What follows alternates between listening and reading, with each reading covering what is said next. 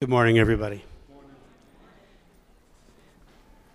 It's a pleasure to be back here at Faith. I was on staff here as a young man when I was 27 years of age, inexperienced and green under the gills. And now I'm back here at 60, experienced.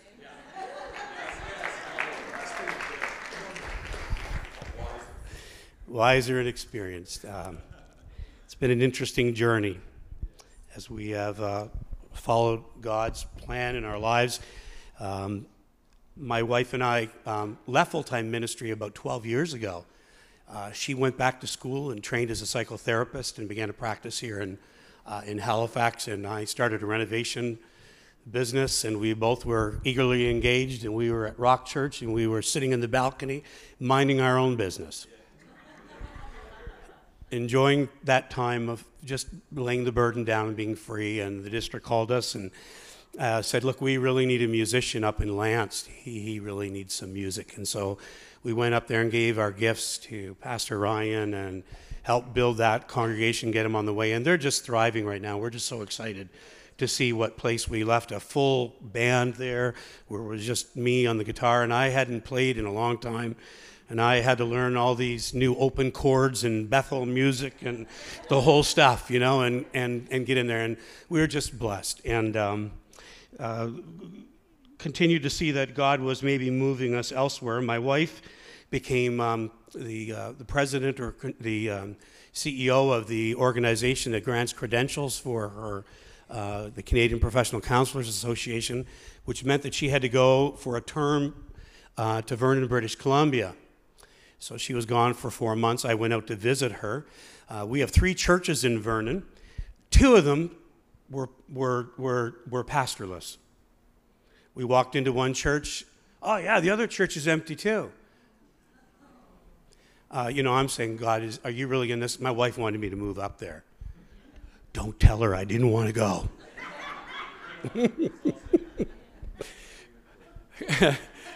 So I'm, pondering applying out there and what I need to do. And then the district calls me here and says, look, we really need you to go to Sun Life for a term position. Would you do that? And gratefully did that because I didn't want to go out there, right? And I've just fallen in love with them, and they've extended a call to me. They'll be voting on me next Sunday. So the story goes on, and we're just blessed to have them. We're thrilled at the changes that have taken place already in the short time that we've been there, and just the zeal that the folks are showing right now is really, really exciting. And I believe that there's great new days ahead for them. Thank you for, I hope you don't mind me visiting here a little bit. Thank you for your gift. I just want to tell you that, we give sometimes when there's need. And there's need there. There's no doubt about that. But I want you to know that you gave today to prosper us. Not just to meet a need. You're giving to prosper us. Can you say amen to that? Amen. And we will. We will prosper because of what you have sown in our midst. And I believe that wholeheartedly. And so we accept your gift of love today and support. It's nice to know that when you're in the ring, you have somebody in your corner. And that's always so important for us as we serve God. In the 37 years of ministry that I've been involved in ministry, it's been interesting to see how the church has changed. I was saved in 1975 in St. John, New Brunswick, and Calvary Temple, St. John, which when I came here to church, I reckoned I was very much like a sister church. We both had TV shows. We were both on the air. We had dynamic pastors. We had growing churches. That church had like 1,200 kids in Sunday school. I don't know how many. They had a bus fleet of 40 buses, if you can imagine. And they bused kids into church every Sunday. It was exciting. I was saved on the tail end of the Jesus movement. We were Jesus freaks, long hair and all. And that saved the church. In every denomination, there was a revival and a resurgence of young people into the church who were coming to know Jesus. And I just see that powerful change that has continued to take place. It's been interesting. I mean, the church that I was saved in was a classical Pentecostal church, and pastored a number of classical Pentecostal churches, and went away, however, to Bible college, to a school called Christ for the Nations in Dallas, Texas, which was on the edge of the charismatic movement. They were just like 10 years ahead. I remember looking, and then of course it progressed, and there was the renewal movement, but the music that was sent out from Christ for the Nations on the edge of the charismatic movement went around the world. And believe it or not, I even believe that it influenced Australia, because I remember seeing videos later of the Hillsongs in Australia, and they were copying what we were doing in CFNI 10 years before that. We've seen so many changes in music, the Integrity Hosanna movement, then there was the Vineyard Church thing, there was the renewal movement. We experienced that wholeheartedly in a young church plant that we were involved in. We didn't know what was going on in Toronto. We were just experiencing things that I'd never seen before at the altar. I remember seeing 2 or 3 people just fall out of their seats during the service and out for the whole service under the power of God. There was an old guy, Buster, who was a Baptist fella, who couldn't understand why we had to sing choruses over and over and over and over again. Why can't you just sing like we do a hymn and sit down and that's it? Well, he comes talking to me at the altar one night after church, and someone's on the floor, and he goes, "Now that's the way to spend Sunday service." We've seen a lot of surges and changes. And there's been, a lot of molding that we've had to go. I'm 60 years old, and I've tried to stay on the edge. It takes a lot of work to do that. You can shrivel up and become a bitter, judgmental person so easily. God has called us not to be that way, but to be flexible and to input into the next generation as God would want us to. The Pentecostal movement is a power force, and I look out of the crowd today, and I want you to know I see the effects of Pentecost. Multicultural, multi-generational, the effects of Pentecost around the world. I was looking at some statistics. We're part of the largest evangelical fellowship in Canada now, a Pentecostal church denomination. We're just under 240,000. Of the 4% who claim to go to church in Canada, greater majority of that are us. We now speak for the nation. We're from sea to sea. We have about 1,100 churches. That doesn't include Newfoundland. That doesn't include some of the other fellowships that are under our banner. Now, this isn't a pep rally. I don't want you to think this is a pep rally, okay? But I want you to see the explosion. In the 1970s, there might have been, I think, 38,000 Pentecostals in Canada. We are now 240. There's close to 400, they think even maybe 600,000 in Canada now. That's how monumental the movement has grown in Canada. When you look at the world, it grew from about 38 or 40 million to now where there's 750,000 and growing. It's expected to be even higher than that by the year 2024. So what's going on in the world today is a Pentecostal movement. It's not just our denomination, but it's for all flesh. It's for those who have drunk of the Spirit and have enjoyed and engaged the presence of God. And we're experiencing a hope. The power of the church has shifted from the northern hemisphere to the southern hemisphere. Some of these countries have conversion rates of over 50% of their people. Powerful experience. Some of you come from these nations. God bless you all. Back home, the church is thriving and moving. But it started in a moment in time in the book of Acts chapter 2 in Jerusalem 2017 years ago when the church gathered together in obedience to the command of Jesus to go and wait till you're endued with power. And as a result of that, they were endued with power. And they spilled out onto the streets. They testified of the living presence of Jesus. And here we are today.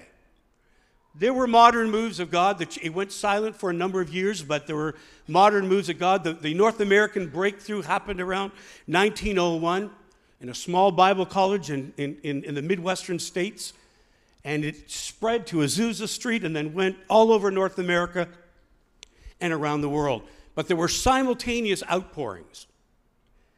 What I found interesting was we were at the Healthy Church Network meeting here a couple of months ago, and Art Soller walked in with a photocopy of something out of a magazine or a book.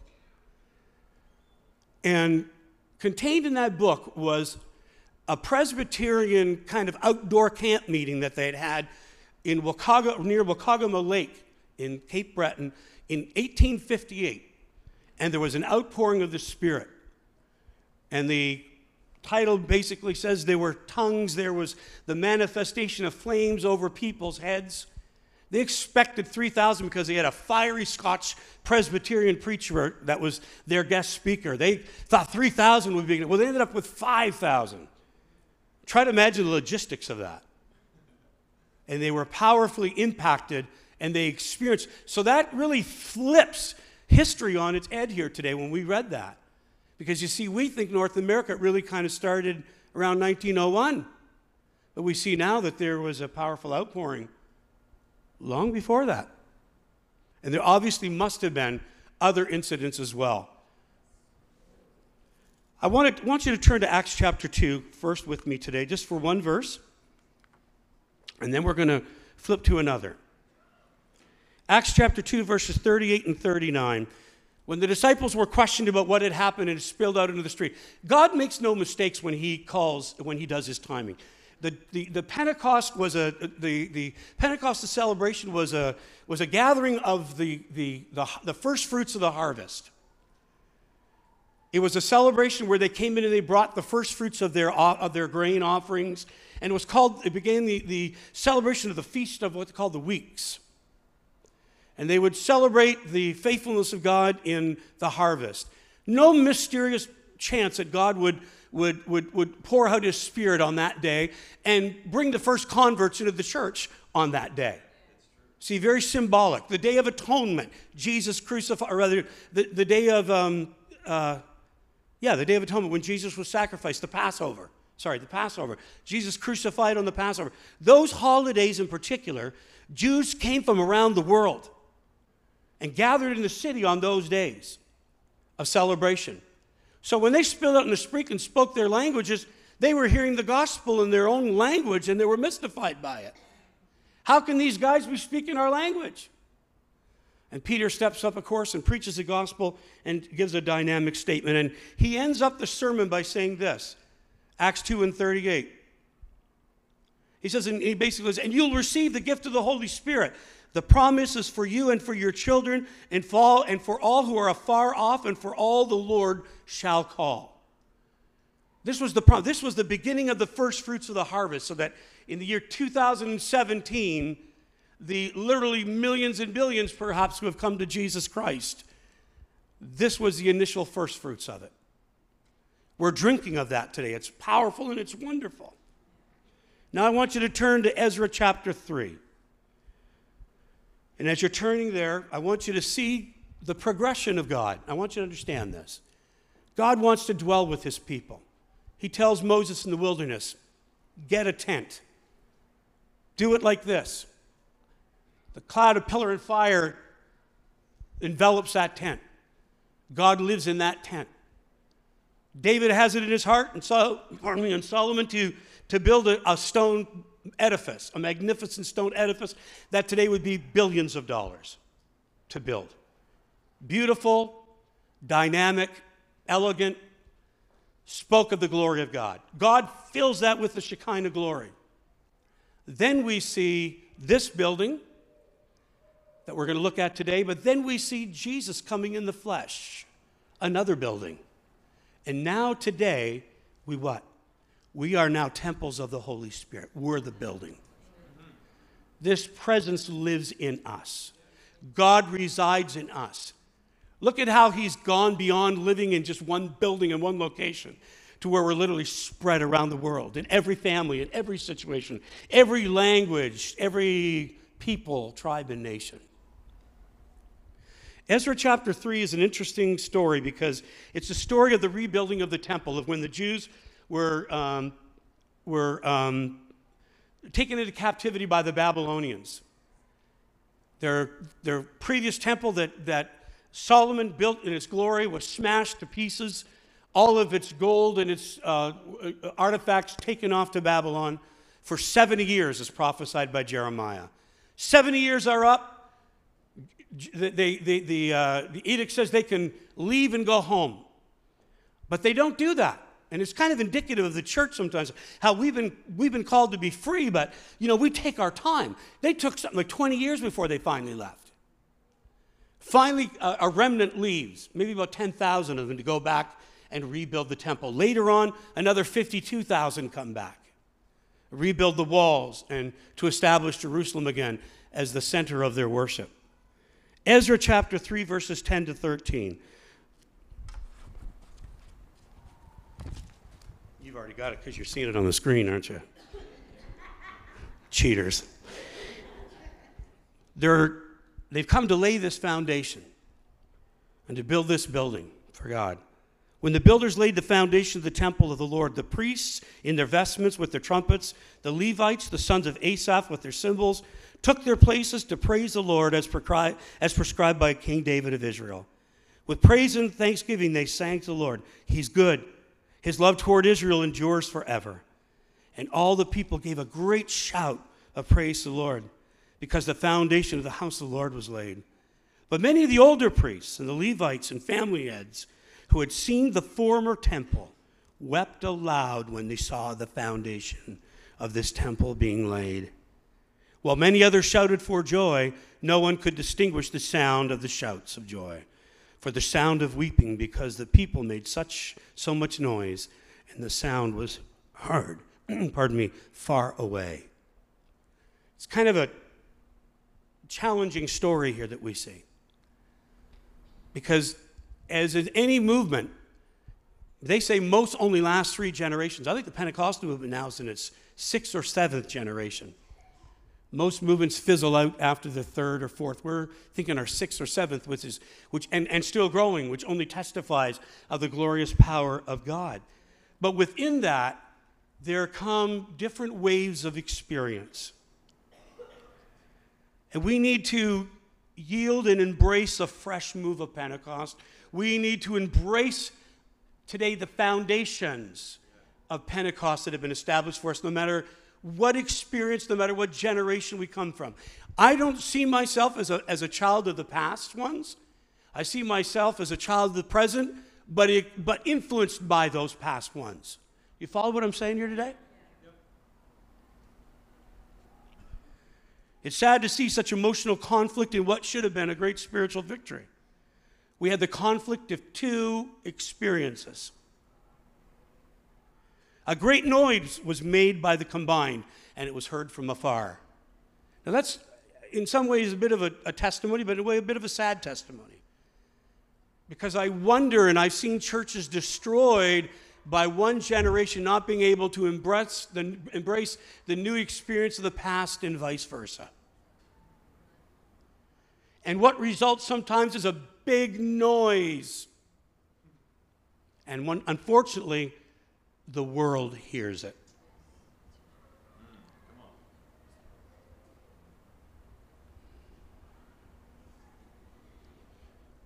It all began with the shout of praise to the Lord. Thank God we have that in common.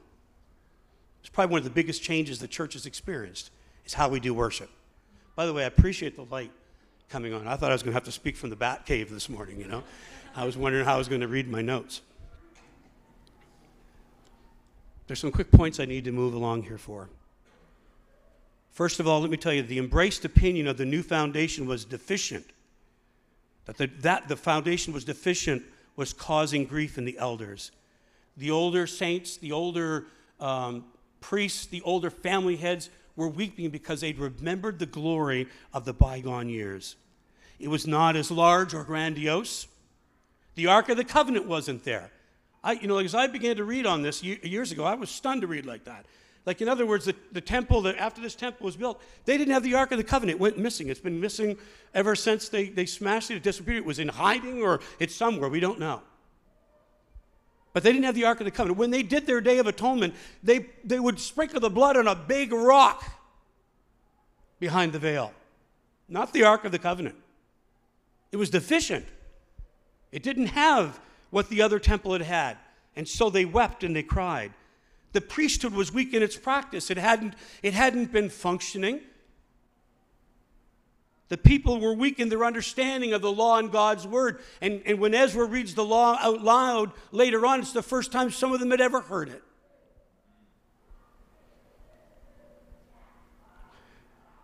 The reflection of the good old days are great. And they are wonderful. And they anchor us. And we have a rich heritage. I've seen great things in my day, as many of you have. Tremendous things. Tremendous miracles. I was at our district superintendent's home here just Friday night. We had dinner. We sat down and we talked, and I asked him, what was the greatest thing you've ever seen? And he talked about some event in Truro a number of years ago where there was 100 people saved and 100 people baptized in the Spirit. Powerful impact.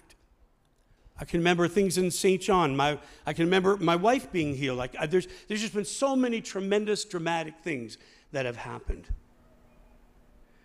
We reflect upon the good old days, and you know something, we can think how bad, and we don't think anything's better than the days we had. But listen, all we need to do is look back at the 17 and 1800s and see the passion these people had for God. I mean, these folks would read their Bible for hours. These folks went in the woods and prayed for days.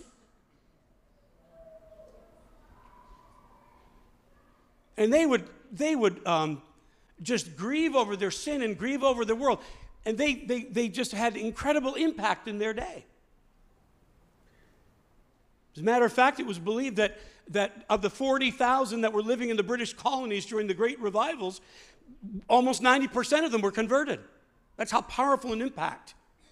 The Wesleyan and the Methodist revivals and the Whitfields that preached in those days impacted the society they were in.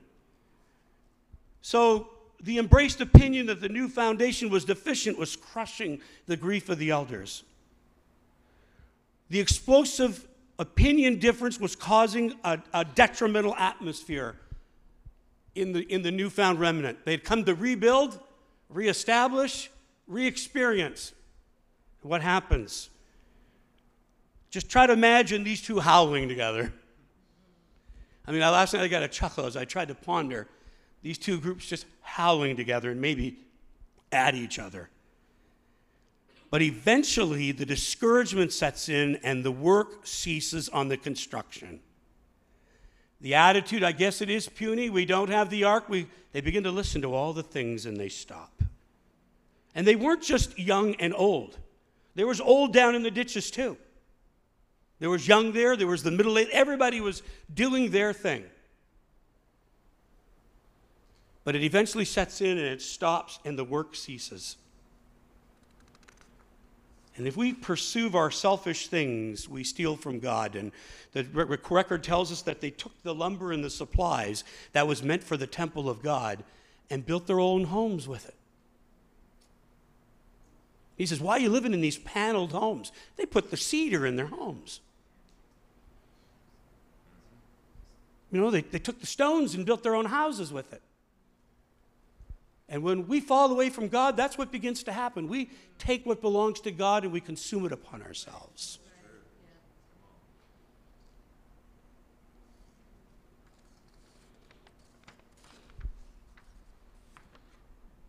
The excitement and anticipation of the future drives us onward and makes us determined. They didn't stay that way. The Bible tells us they got stirred up. The prophets in their midst, Haggai, Zechariah, and Joshua, stirred up. By the way, these books, there's a number of books that overlap this period of time. Ezra, Nehemiah, Haggai, Zechariah. You can read the same event sometimes in the same books. They overlap. Chronologically, they overlap each other. It's an incredible story.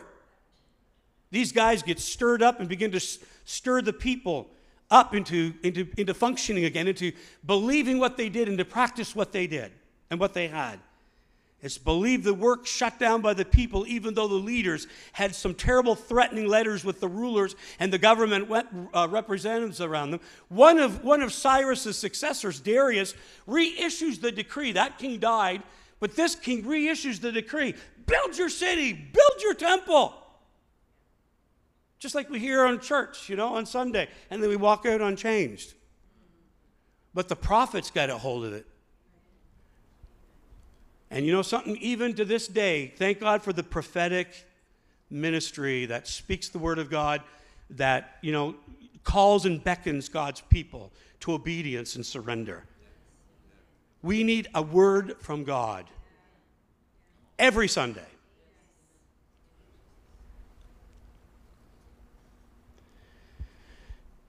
The prophets Haggai and Zechariah are raised up to inspire the people with prophetic word and rebuild, because God has a higher purpose in store for that stone building. Haggai the prophet is believed to have been even one of the dispersed. He was a little boy and he saw the temple. He knew what it was like. And here he was encouraging the people in comparison to finish this shack, that God had a plan and a purpose for it.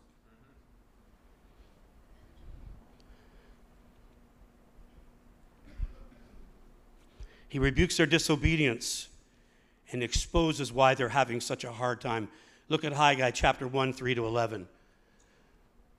In that he rebukes them and tells them that they were building their own homes out of the supplies of God, and that they were working hard, and the crops were failing, and this was going wrong and that was going wrong, because you see they had let the house of God lie dormant, the spiritual house. Even we could convert that to today. And he rebukes them and he tells them and he lets them know that it's because of this that you're having a hard time.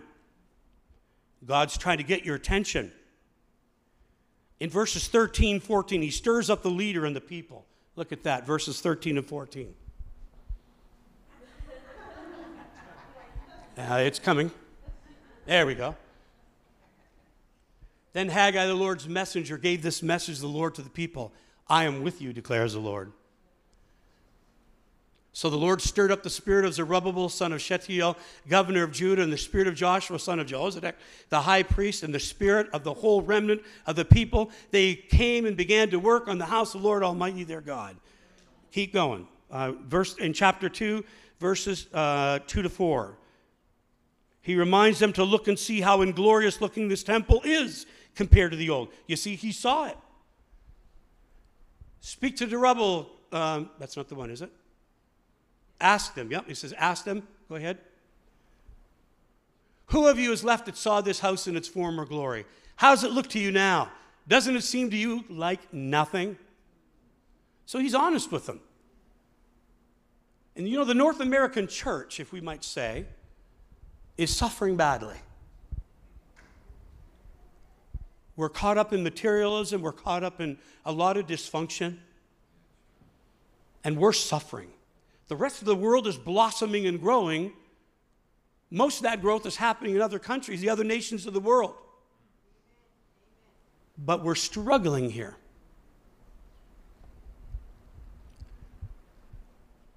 But now be strong, Zerubbabel, declares the Lord. Be strong, Joshua, son of Jehozadak, the high priest. Be strong, all you people of the land, declares the Lord. And work, for I'm with you, declares the Lord Almighty. Spiritual diligence and spiritual surrender and spiritual submission, experiencing spiritual dynamic in this year of 2018 is so, I said 17 before, didn't I? 2018. My clock didn't shift there, did it? Is absolutely pertinent for us. He reaffirms the real promise, and here's the catch. I want you to see in chapter 2, 6, 7, and 9. This unattractive, inglorious temple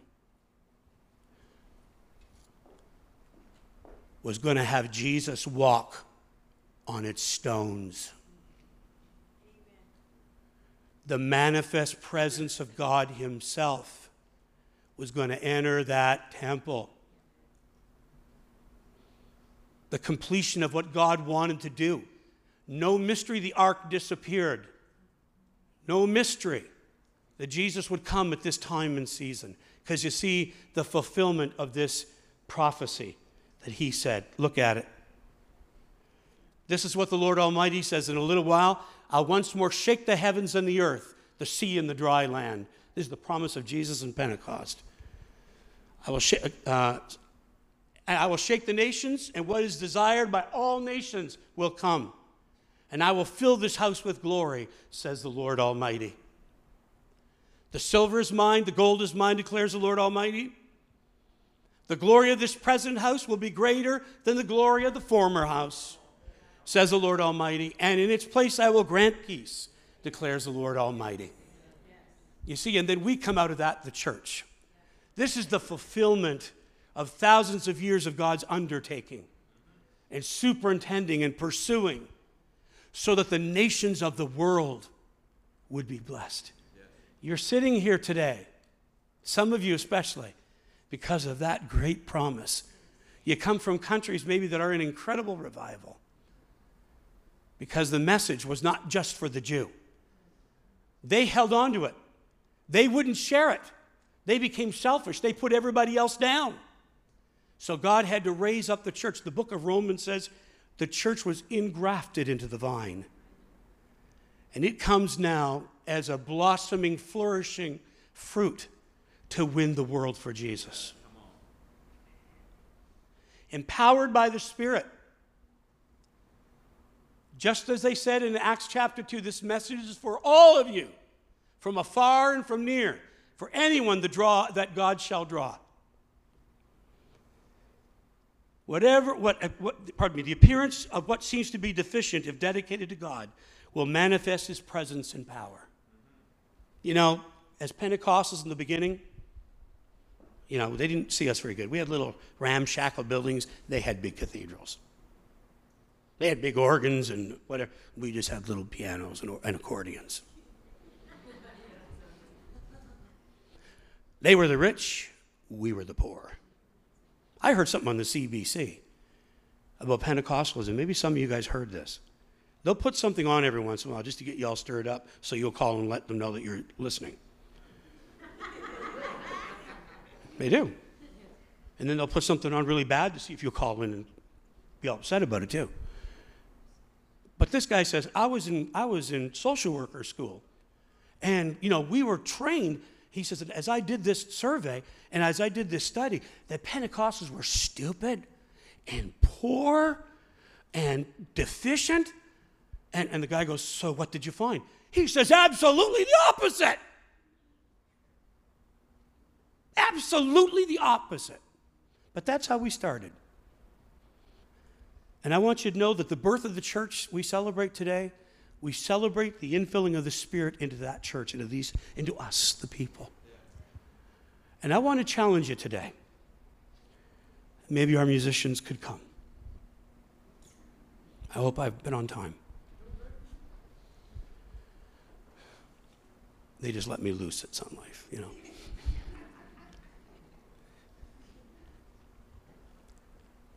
I believe there's 3 waves of people here today. There are those of you who have seen the glory. I've heard the stories here. I know the services till 2 or 3 in the morning and people being delivered from demons and people being healed. If you haven't heard that, you need to talk to some of your older folk. And some of your older folk, you should not be holding back. You should not be holding back. You should be letting known the great and powerful experiences you had, because that's what God has in store. These 3 waves of people we need to recognize are in our midst today. The generation experienced.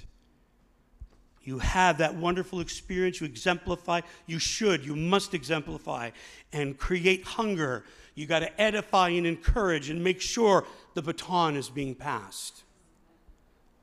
If you haven't been doing all that already, then it may be too late. And if there's deficiencies, we have nobody else to blame but ourselves.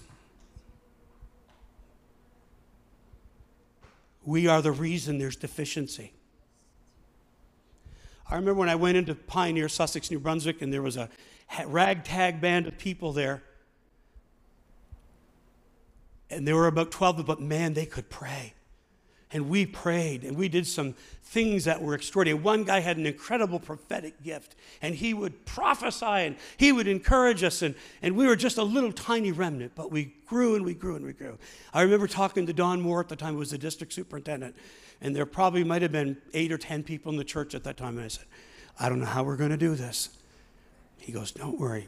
You preach the gospel and you believe God, it'll happen. By the time we left, we had to put a balcony in the church, to hold the people. God's faithful. Then there's the generation engaged right now. You've got the baton. You're and here's a very interesting statement.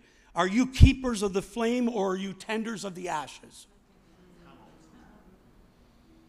Are you a keeper of the flame or are you a tender of the ashes? You're probably in leadership. You're the transition team. You're the ones who are giving God, who are receiving from the other generation and making way for the new, but yet making way for the new so they can express themselves. I mean, who'd ever thought we'd have colored lights and, all this stuff years ago? We never anticipated that. But this high-tech generation demands that.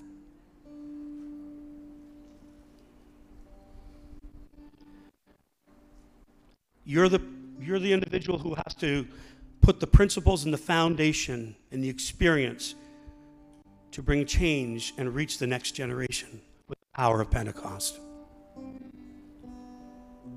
Are you giving opportunity for that to happen? The foundation stones of Pentecost are waiting on God. Waiting on God and believing God for the implementation of the gifts of the Spirit in and through us. These countries that are growing in God are growing because of their Pentecostal experience.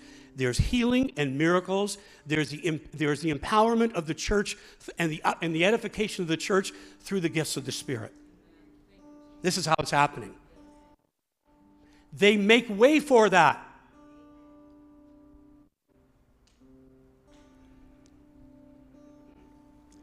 And then there's the generation evolving.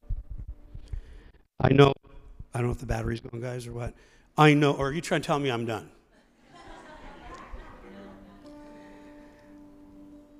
There's an incredible hunger in these young people. Some of them are away, probably at youth convention. They want to reach their generation, but they need the empowerment.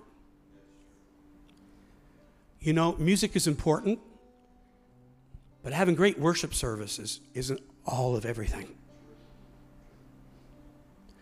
They need to know how to engage their generation, and they're learning that. They know about technology, they know about the styles of music, they know about all the things that they do, and they come up with incredibly different ways, and I want to tell you, let them do it. Let them do it. If the baton's going to be passed, let them do it for themselves so they discover a new way to reach a new generation. I told the folks last Sunday, when the Salvation Army was formed, Queen Victoria said that was the greatest thing that was ever exported out of England. Do you know that? They're known all over the world. They would march down the streets. They were in a militaristic society, British military schools. That's what kids went to. It was very militaristic. They were birthed in that era. They would march down the street to a street meeting, beating a great big bass drum and a brass band, and on the drum would say, "By blood and by fire we will conquer." Now, can you imagine doing that today? It ain't going to work.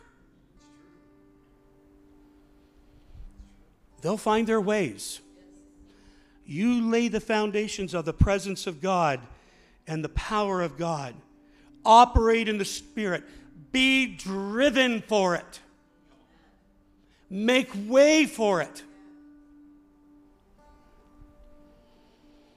Dare to believe. And I want to tell this last generation here, dare to believe. Put God to the test. God told me that a couple weeks ago at Sun Life. I haven't told them that yet, so they're hearing it now. We need to make opportunity for the Holy Ghost to move like we never have before. Put God to the test. Make way for him, and he'll make way. He'll come in.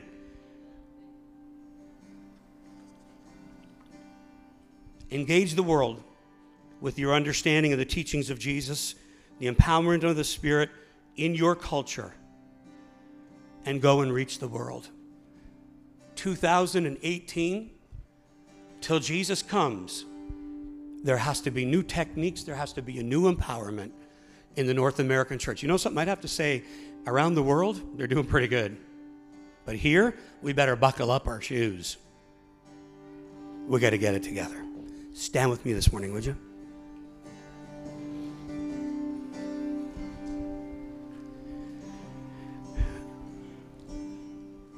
I believe in prophetic expression. And what do you mean by that?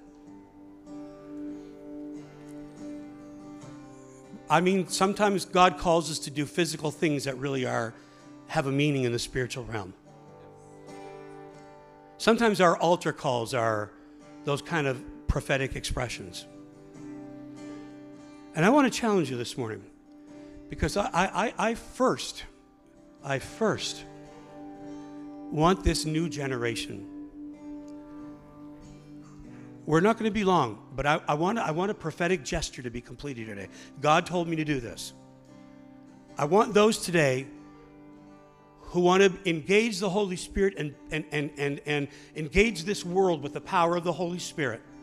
You want to learn its ways. You want to learn his implementation in your life, to come forward. I want those of you this morning who are in the stage of in between. You've been given the mandate to teach and train and exemplify. And then behind those, I want those of you who have experienced great moves of God in the past, and you still want to see that imparted to another generation. Now, I'm hoping there isn't enough room here, but we won't hold you long, I promise. But I want that generation to come and stand as representative of your generation first. Come right here, right now. Come. Don't be afraid. Come on, you want to be empowered, and you want to see this happen. You want to turn the church around. Come. And once these guys have stopped, we're going to call for the second.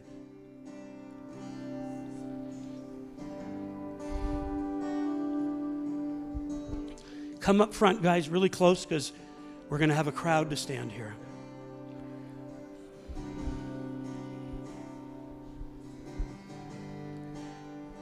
Now the second, you come. You know if you were in this category or not. You know something? I consider myself in that category still. Sorry, I do.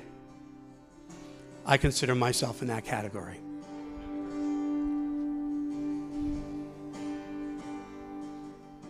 Come. If that's all that's coming, it's kind of scary, folks. Come. Because this is where it's going to break down. This is where it's going to break down. I want us to go into 2019 with an intensified dimension. Now, those of you who have seen great move of God's in the past, you come. You come. You come. Come. Come and encourage these people. Tell them you support them.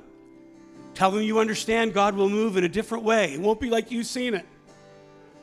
And you're going to relinquish and say, I take my hands off of how I expect this to be. I'm taking my hands off it. And I'm going to let God do it. Now, last prophetic gesture. Put your hands on the shoulder of the people in front of you. Just touch them. That's all I want you to do. These are the chains of desire and calling that are going to drive this church and any church, Sun Life Church, into its future. This is it. This connectedness is what's going to drive it. Thank you. We're going to call on the worship team now to come and lead us in the song that they've selected. You don't have to put your hands on it. You can, if you want to pray for them, you do that. By all means, we're going to sing this chorus. Brother, if you'd lead us in a